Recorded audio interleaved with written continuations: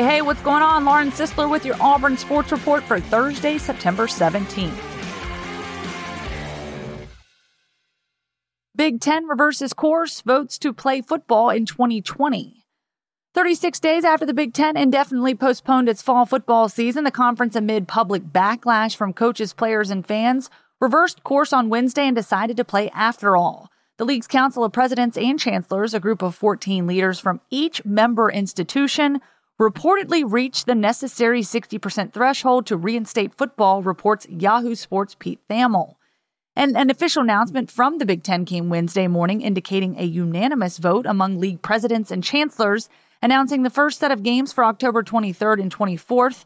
A formal schedule has not yet been unveiled. The decision was based on information presented by the Big Ten Return to Competition Task Force, a working group that was established by the COPC and Commissioner Kevin Warren to ensure a collaborative and transparent process, the release said.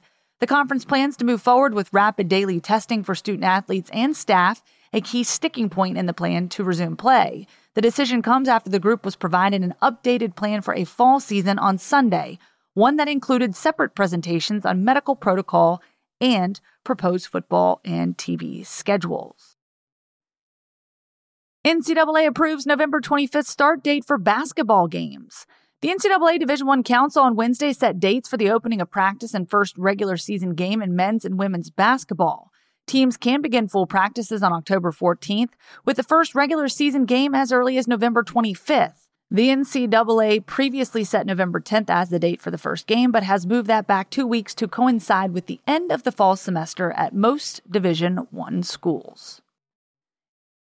Daniel Carlson wins Player of the Week honor. Las Vegas Raiders kicker Daniel Carlson is the AFC Special Teams Player of the Week for Week 1 of the 2020 NFL season. In the Raiders' 34-30 victory over the Carolina Panthers on Sunday, the former Auburn standout made all 6 of his kicks, connecting for 2 field goals and 4 extra points. That's a wrap on your Auburn Sports Report. I'm Lauren Sisler. Thanks for listening.